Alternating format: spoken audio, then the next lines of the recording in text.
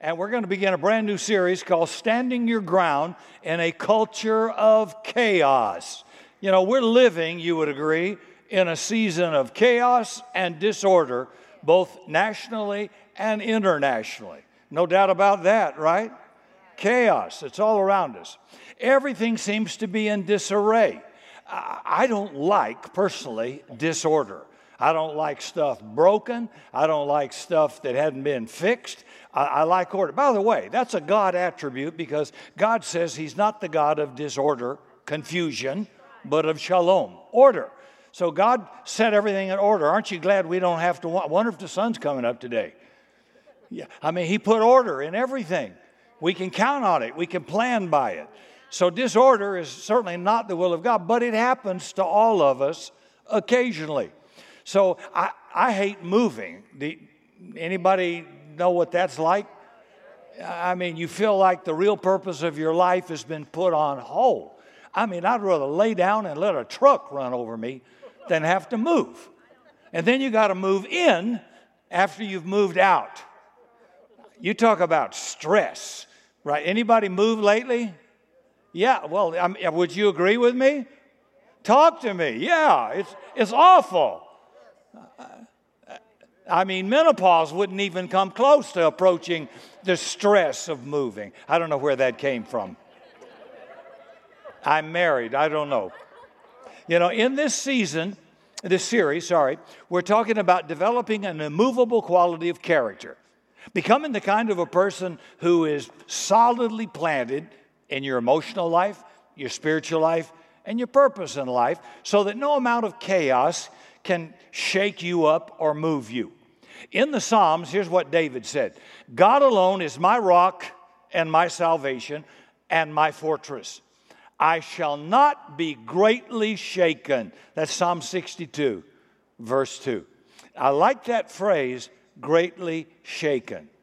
That's where James Bond got his statement, shaken, not stirred. No. My wife, I'm feeling kind of frisky this morning, so bear with me. I don't know where we'll end. We got to James Bond out of Psalms 51. Who knows where we're going to go? Buckle up. Well, so what I'm trying to say is we may get a little bit rattled from time to time. All of us. We do. You know, sometimes the ground may move underneath our feet and cause us to take an extra step to kind of gain our balance. But when God is your rock and your fortress, He promises you will not be greatly shaken. That's good news.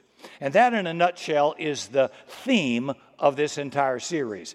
So if you want your life to be immovable, unshakable, then build your life on the Lord Jesus Christ and let Him be your rock. That's solid. And your fortress. That's your defense. So how do you do that? That's the question we'll be answering throughout this entire series. We're going to look at the different kinds of chaos we all encounter, and there's more than one. And we'll look at how to deal with each one. Let's talk about the worst kind of chaos today. That's the chaos we create all by ourselves. We don't need the devil's help. We don't need anybody's help. We did it ourselves. And I'm speaking like you from experiences. When I look back over my long life, when I look back at some turbulence I've been through or been the most shaken, rattled, and rolled, it's been the result of some bad choices I made, some bad decisions I made in my past. Now, sometimes they're decisions based on lack of wisdom. You didn't know. Sometimes they're decisions based on foolish willfulness, stubbornness, and the Greek word for that is sin. I just did it. Anybody? If I ever get a ticket on 281, I did it. I never said, well, officer, I had no idea I was driving out. Yes, I did. I knew full well how fast I was going. At least I'm honest. I was a willful sinner, but I'm honest about it. Yes, sir, officer, I did. I'm sorry you caught me, but I'm guilty. And they don't know how to handle that. Ask my wife. That's how it is for most of us. Most of us, most of the time, not always, but most of the time, the chaos in our lives is self-induced. It's our own creation. I saw a sign recently that said, everything happens for a reason. And sometimes the reason is you make bad decisions. Come on, right? Yeah.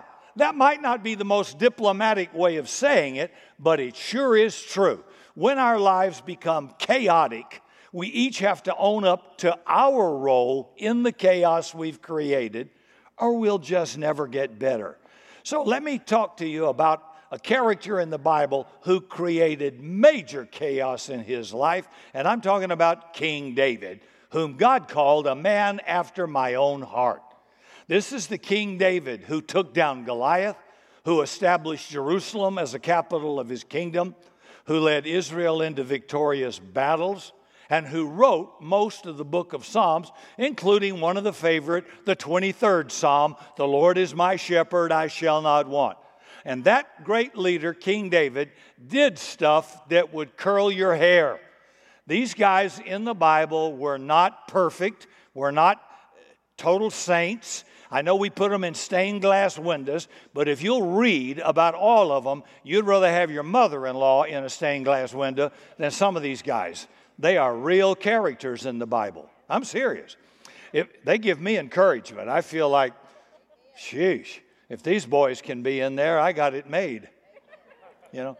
So it begins late one afternoon, and David's taking a walk around the roof of his house. Now, that seems strange to us in our American culture, but not back then, because houses of wealthy people had large flat roofs that were built, and they had gardens in them. They had tent coverings. They were quite opulent. In the winter, they had fireplaces as well. And David took a walk on the roof of his house, and he saw in the distance a beautiful woman sunbathing. Her name, Bathsheba. It didn't matter to David. She was another man's wife, the wife of one of his great soldiers, Uriah. So he sent for her. He seduced her. Her husband wasn't home. He was in battle at the time where David should have been. Let me pause a moment and defend Bathsheba. Bathsheba gets a bad deal out of this. David is king in the Old Testament. Kings had concubines and had wives.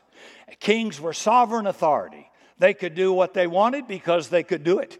They had money, they had power, they had unquestioned authority. And when a king told you to do something, you did it, or you could be put to death. Talk about that. So when Bathsheba got summoned, you're thinking in terms of our morality today and in the American culture. Don't think that way when you read the Old Testament, and it'll make a little more sense to you. Bathsheba really didn't have any, I don't know, she might have been real willing, but I'm saying she didn't have any choice. David is probably a good choice. I mean, the Bible says he is a good-looking young man. But I'm looking at my wife to see how she reacts. I don't want to call Uber for a ride home. All right. So a few weeks after their encounter, Bathsheba informed David, I'm pregnant. And as I said, her husband Uriah, he's away from home, engaged in battle. And David sent for him. When Uriah, he's going to try to cover this deal up. When Uriah got back to Jerusalem, David told him, you go home, have some food and wine, spend some time with your wife. Well, Uriah protested, saying, that's going to be wrong for me to enjoy food and wine, security, safety, and my wife when my fellow soldiers are out there in battle. So he would not go home to Bathsheba. And David didn't know what to do now. So he gave Uriah a sealed letter and says, you go back out to the battlefield and you deliver this to Joab, my commanding officer. And the letter gave instructions to this commander to put Uriah on the front line and then withdraw the troops away from him, ensuring that Uriah would be killed. This is really interesting, a man after God's own heart. What is possible in every one of our lives is sometimes unimaginable. And if you don't know that, you're in wacky land. You are the person who knows in my flesh dwells no good thing is safer than someone who thinks, oh, that would never bother me. You're a wreck waiting to happen. Well, the commander followed the orders. Uriah's life was taken. So soon after, now being a widow, Bathsheba was free to marry David. A few months later, they had a child, a son that was born. David thought he had gotten away with this deal, but he's going to find out soon enough he didn't get away with it. And it led to a confrontation from one of the prophets, a friend of David named Nathan. And it led to a time of soul-searching, repentance, and ultimately incredible restoration. And during this time, David wrote Psalms 51. It contains some very personal words. So we'll look at some of these verses as we consider this: how to correct your self-inflicted drama, chaos, when you are the cause of it, whether intentionally or unintentionally. I doubt anybody here this morning commits the total same kind of sin David did, especially conspiracy to commit murder. Maybe our sins aren't as bad as his, but you can be sure of this: all of us have invited chaos into our lives at some time or another through our own stubborn, willful disobedience or ignorance, one or the other. And when you play games with sin, you're going to lose. It never fails. There's only one thing sin can do: wreak havoc and bring chaos. So, Solomon said this: the wicked falls by his own wickedness. Proverbs 11, verse 5. He's saying sin brings about its own punishment. You've heard people say, God's going to get you for that.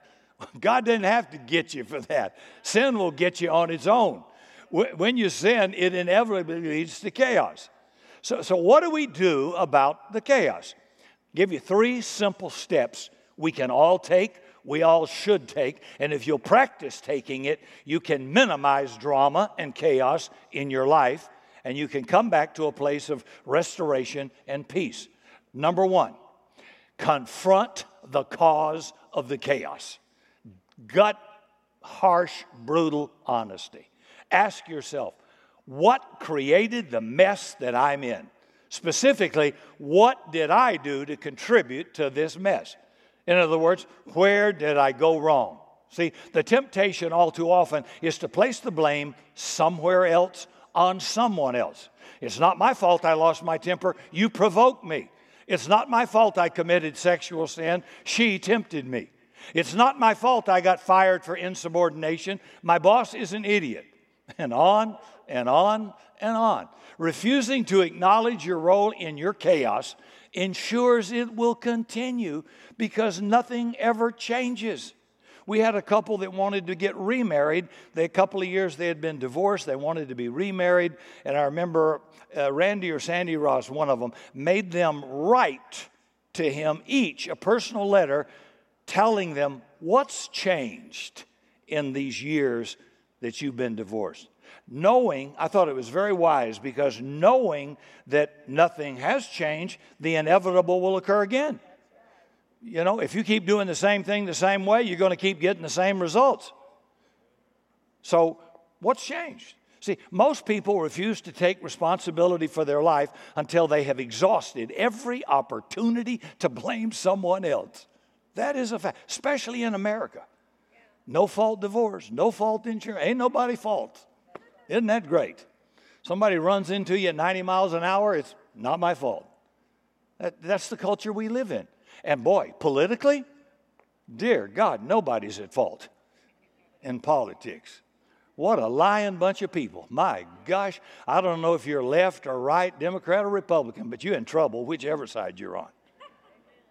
I wouldn't trust one of them in 5 minutes. Okay, nevertheless, that's not a paid announcement. It's just that I have no confidence in either one of them. So if you're in the middle of a mess, you need to ask yourself, what role did I play in this? If the cause of the chaos is my sinful disobedience, then I simply acknowledge it, confess it, repent of it.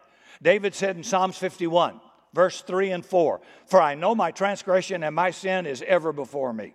Against you and you only have I sinned and done this evil in your sight."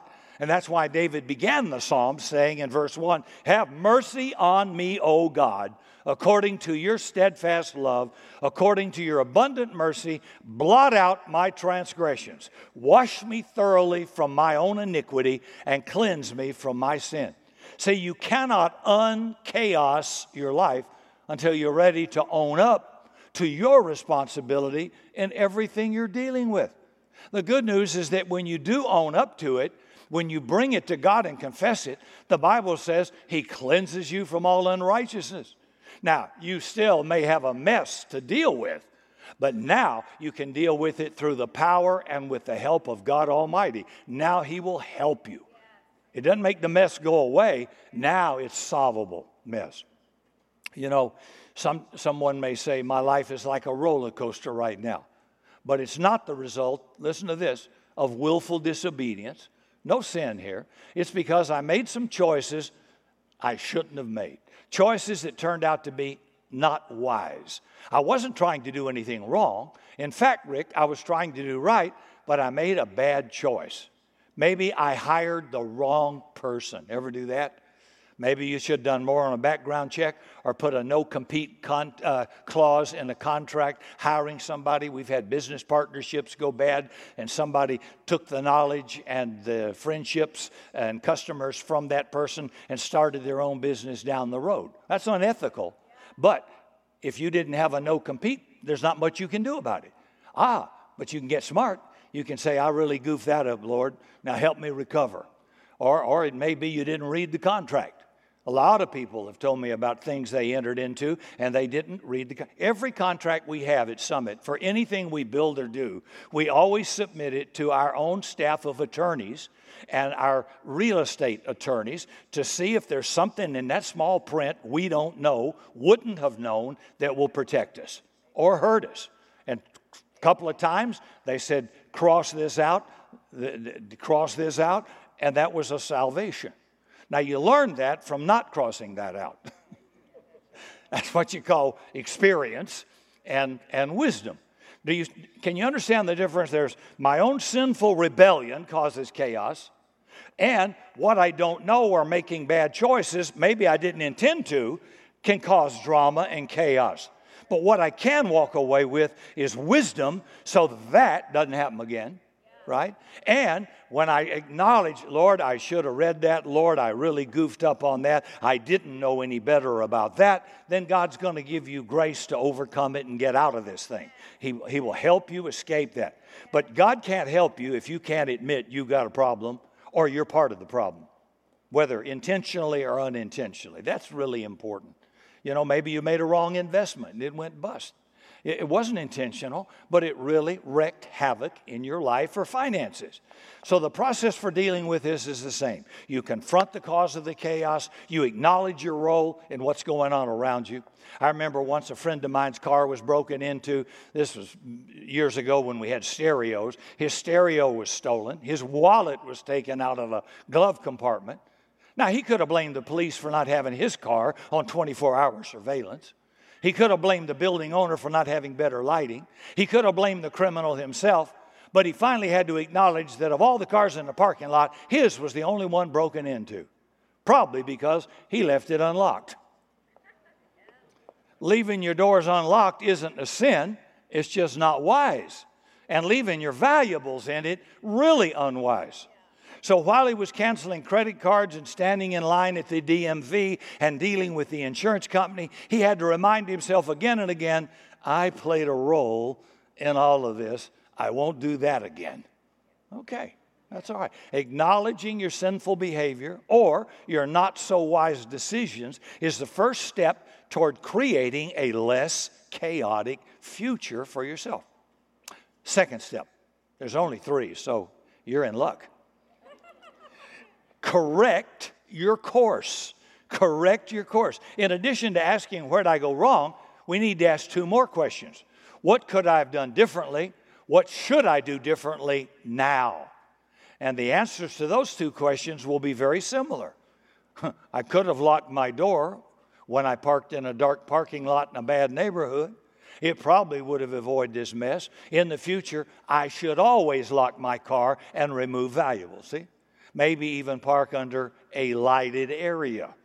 When things start to get heated in a relationship and misunderstanding starts to escalate, maybe you could stop talking, start listening. Maybe you could have asked for a short break just to put a bridle on your temper. I mean, this has been going on for years. My God, when do you learn? When do you learn how to control what you have been having out of control until you said, wait a minute, I rode this horse before. That horse looks familiar to me. I'm not going to ride that horse this time. There you go. If you've been married any length of time, you better learn how to distinguish which horse you're going to ride and which horse you're not going to ride. You might not be, you might not be dealing with major conflict in an important relationship. And that's a problem. In the future, you should do the same, because hostility and tension in any relationship just isn't worth the price you end up paying. And we've all done it. Yeah. Just don't keep doing it. When David had this encounter with Bathsheba, he shouldn't have been home. Come on. He should have been on the battlefield with the boys. Here's what Scripture says. In the spring of the year, the time when kings go out to battle, David sent Joab and his servants with him and all the Israeli army. That's in 2 Samuel chapter 11. As a military leader, David should have been with his troops. But David's having a midlife crisis. I don't know, he's just kind of lost it, He bought a Ferrari, or he got him a new motorcycle and rode off. You hear about it all the time. I don't know if it's a definite age, but it's a midlife somewhere. It could be 50 to 60, who knows what it is. But sometimes it's something that happens to men. But he's at home. He's living in luxury. He's got all the money, all the power, and he's girl watching. I had to bring this up. I was a rock and roll guy. The guy that wrote I'm a Girl Watcher in the band called The Occasion. Some of you young people never even heard of it. I'll get you when we get home. All right. I'm not going to ride that horse. I'm not going to escalate this. But his name's Wayne Pittman. He wrote it. He was the guitarist. And then Wayne got saved and was in my youth group in South Carolina and was the guitar player. I just thought you'd want to know that. I could see how excited you are. But he wrote that song, I'm a girl watcher, I'm a girl watcher, watching girls go by, my. Now you can Google it and listen to it and say, Rick told me about that. That was his friend Wayne Pittman. Okay. That'll get you a cup of coffee at Starbucks, probably. I don't know. And when David first saw Bathsheba from a distance, he could have said, I'm feeling a bit frisky too. I can call one of my own wives. And I said wives, plural, because he had many. 8 of whom are called by name. 200 concubines. David could have turned away, and he should have turned away, but he didn't. And here's what I'm saying. If you want to minimize chaos in your life, then you need to develop a path, a course, a strategy in advance for dealing with the temptation that really takes you down. Develop a strategy in advance for making a tough choice, a tough call, a tough decision. Decide beforehand, or you won't make it, how you're going to handle a given situation and stick to that plan. During a football game, if a team suddenly faces 3rd and 12, the coach doesn't stand on the sideline scratching his head saying, 3rd and 12, 3rd and 12. What are we going to do? That's what the Cowboys do. I keep hoping. He doesn't do that. The coach has a plan. He's got that plastic card with all the colors on it, you see. He's already got a plan in place for every possible down and yardage situation. And when 3rd and 12 comes up, he's got a guideline with option plays to run for 3rd and 12. Right, guys? He's got a plan. Now, if you know that you have a fight with your wife every time she does X, Y, Z, then put a plan in place. I know Cindy's trigger points now. And I thought, I'm not going to bite. Because when I bite, here's what's going to happen. It's happened many times. You learn that when you're young in marriage. You should. And I'm not going to bite that trigger point. I'm not going to go there. Well, guess what? No drama. No chaos.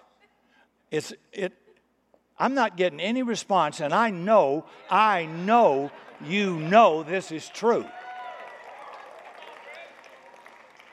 All of us married people know there are trigger points for a husband and a wife. And if you don't learn what they are, you're going to stay in chaos. You keep doing the same dumb thing every time she does this or say, I have to bite my tongue. I go quiet. I could demand that I'm right, and I was right.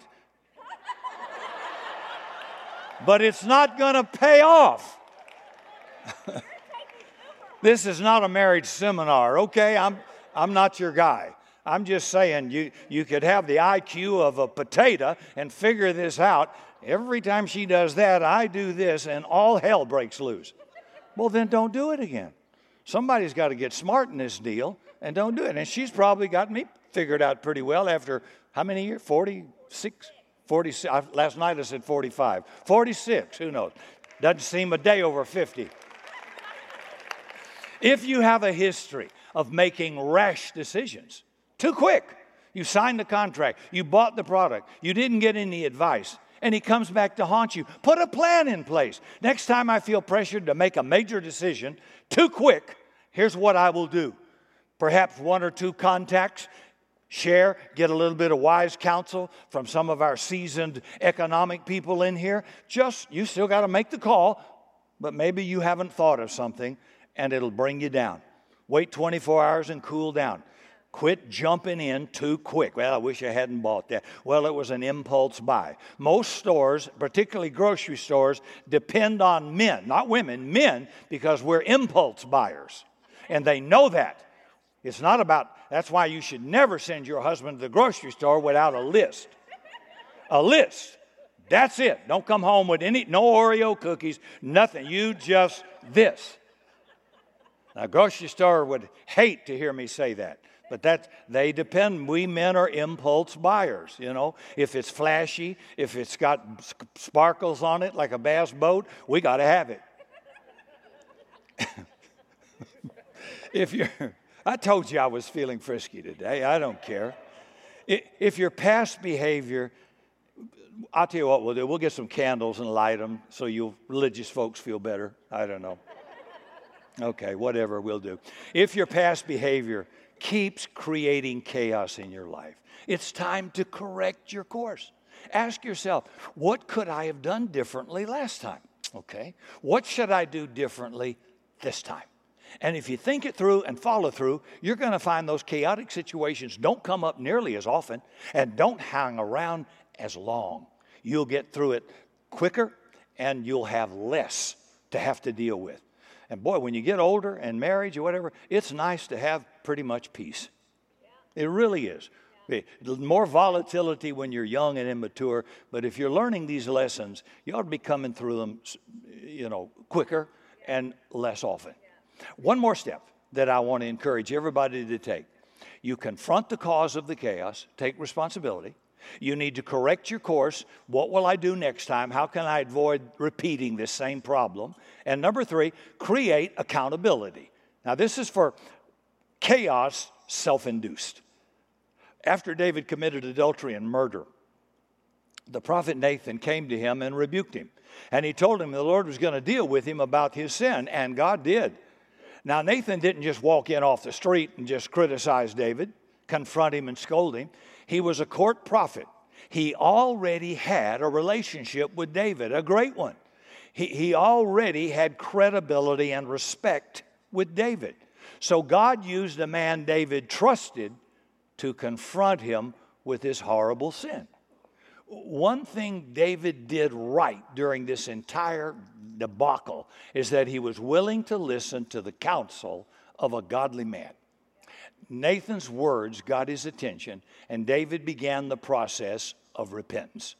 Each of us, every one of us today, needs some kind of an accountability partner or friend.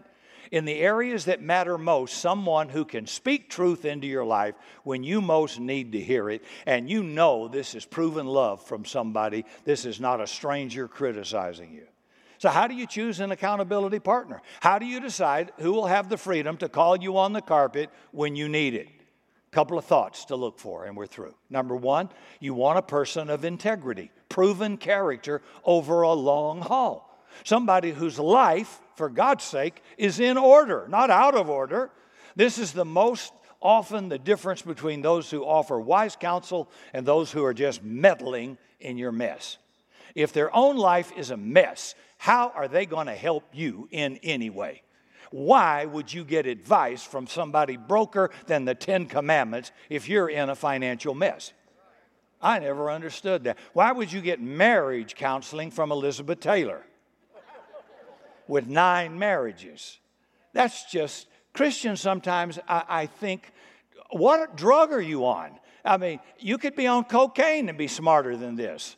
How can they help you? They don't have any proven ability. Don't get advice about real estate, about finance, a home, or budgeting from people who don't have proven experience and stability. Don't get marriage counseling. Don't get child counseling from somebody that doesn't have, not perfect, but proven stability and experience. He that walks with wise people shall be wise, but a companion of fools will be destroyed. Paul says, listen to this. If anyone is caught in a transgression, you who are spiritual should restore them in a spirit of gentleness. Galatians 6:1. Let me pause. Over the years, we've had some leaders get in some chaos, some moral chaos. When it came to my attention, I called in 2 of their best friends. I mean, long-term best friends. I want you to go break the ice because he's comfortable with you. You have been long-term proven friends. It's best that you go. And they're going to be gentle. This is a friend they love. I'm going to be gentle. But to break that ice, that first shock, ought to be a friend. And it ought to be gentle. Did everybody hear that? It wasn't raising Cain and judgment. The whole idea, whatever you fail, God wants to restore you. You need to hear that. Don't run away from God. Run to God. He doesn't want to throw you under the bus. He wants to restore you. So choose an accountability partner who qualifies as spiritual, not religious, but spiritual. Somebody who's mature, somebody who walks the talk. Number 2, choose a person committed to you. I'm talking about a person who cares more about your holiness than your happiness. Someone who's got the courage to say, this decision may make you a little unhappy for a little bit, but ultimately it's going to help you develop good character and be a little more like Jesus. And your ultimate character and holiness is a lot more important than your immediate happiness. You know, that's why King Solomon said, faithful are the wounds of a friend. Proverbs 27. You have no right to wound a brother or sister if you are not a proven friend. First, you're a friend. Then you have the right to be wounding. And that's not stabbing.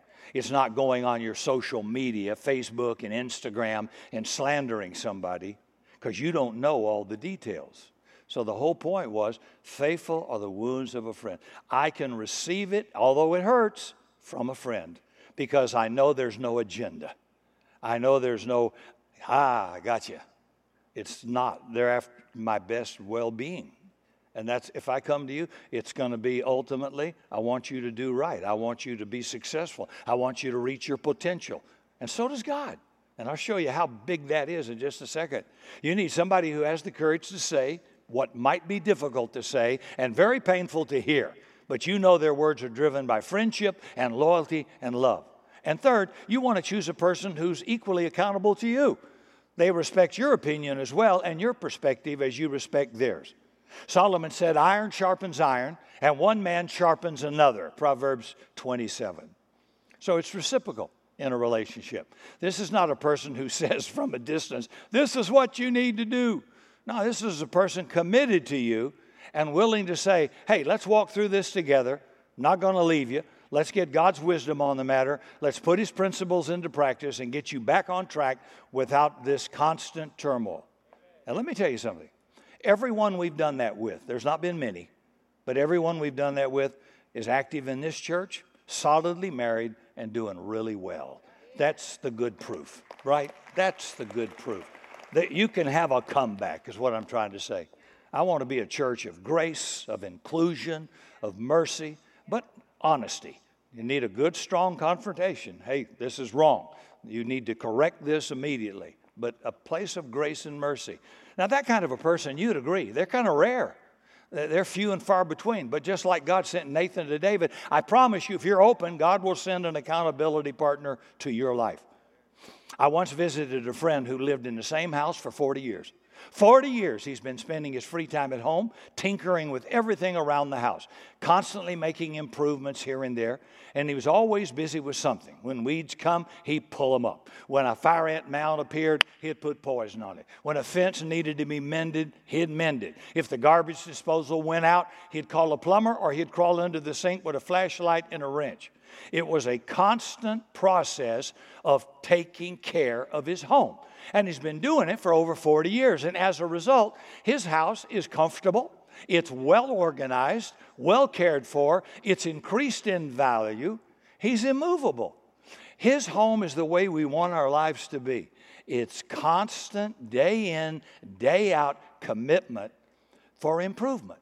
It's like if I take the dog out and I'm walking around the yard and I see a fire ant mound, I'm going to get poison on it. If I see a weed, I'm going to get it up. If I see an armadillo digging, I'm going to shoot him. And I will. I mean, if I see something broken, if I see something that's gone bad, needs repair, do it then. Do it then. You can increase the value of your home and your life. So it's not a one-time forever. It's a daily process of correction, weeding, improvement, growing, over and over till you hit the grave. There's the only stopping point, and that's good to know. So it's a day in, day out commitment to resolve every chaotic situation that comes up as it comes up. Now, we're talking about chaos that we're responsible for. Next week, we'll talk about the chaos that comes from others. So anyway, this means that if you lose the battle with sin, you don't wallow in it. You confront it. You confess it, repent, and move on. When you make a mistake, a bad choice, an unwise decision, and it turns your life upside down, don't languish over it forever. Go about setting things straight and how you will do things differently in the future to protect yourself in business or in relationships for the future. Ask yourself hard questions, listen to the right people, respond to the chaos with day-to-day obedience. You don't have to live your entire life like you're in the middle of a major hurricane, where everything's out of order and you spend all your time trying to make sense of the mess. You can overcome the chaos, even the chaos you've created for yourself. That's the good news. You can do it when you confront it head on. Ask the right questions, honest, hard, listening to the right people, following up the right steps. You're going to get a restoration of stability and peace. Last thought. Do you know who Solomon's parents were? David and Bathsheba. Wow. Now, what does that tell you? After David messed up his life big time, he was able to restore the chaos. He sought forgiveness. He took blame. He sought restoration. He married Bathsheba. He gave her a son destined for greatness, King Solomon. That's amazing. God can take the most out-of-control situation, the most chaotic life, and bring it back to peace and stability. If you're in the middle of a chaotic moment in your life today, God can redeem that situation. His mercy is that big, and His grace is that strong. You don't have to live the rest of your life in a perpetual state of guilt, shame, and condemnation. God can help you get back on track. And by the way, it's not how you start. It's how you finish. That's important. You're still breathing. You've got unfinished potential. You can overcome the chaos, even the chaos you created for yourself. When you confront it head on, ask the right questions, listen to the right people, follow up with the right steps, and you're going to experience through the power of God a restoration of stability and peace. Hallelujah. That's good news. So hang on for the ride. Next week, we'll talk about chaos inflicted by others, and then we'll talk about chaos that comes just from the world around us. But this is the one that causes us the most problems, the ones we create for ourselves. But you can resolve it, and whatever you're in, it's not too bad for God to turn this thing around and take your mess and make a beautiful message out of it. And there's no one we can read about in the Bible that hasn't messed up. Nobody. All have sinned and come short. And so we've got redemption, restoration, and that's what I want our church to be, a place of restoration, of renewal, of grace, of transformation, a place of inclusion, I'm not here to guilt, shame, and condemnation. We do that to ourselves, and the enemy does that through people. What I want to show you is that when Jesus went to the cross, he paid a big price so that you could come back. And I want you back, and we want everyone back. Don't throw yourself away. Don't quit on God. He'll never quit on you. Hold on and take responsibility. Just don't blame other people for your mess, okay? You do have a part in self-inflicted chaos. Just say, I should have known better. Or I shouldn't have done that. Or I willfully did that. Or I didn't know that in business. Now I do. I'm going to come out of this mess stronger and smarter than I went into it. And I'll be a better man, a better woman. Amen? For more information on Summit Christian Center, visit summitsa.com.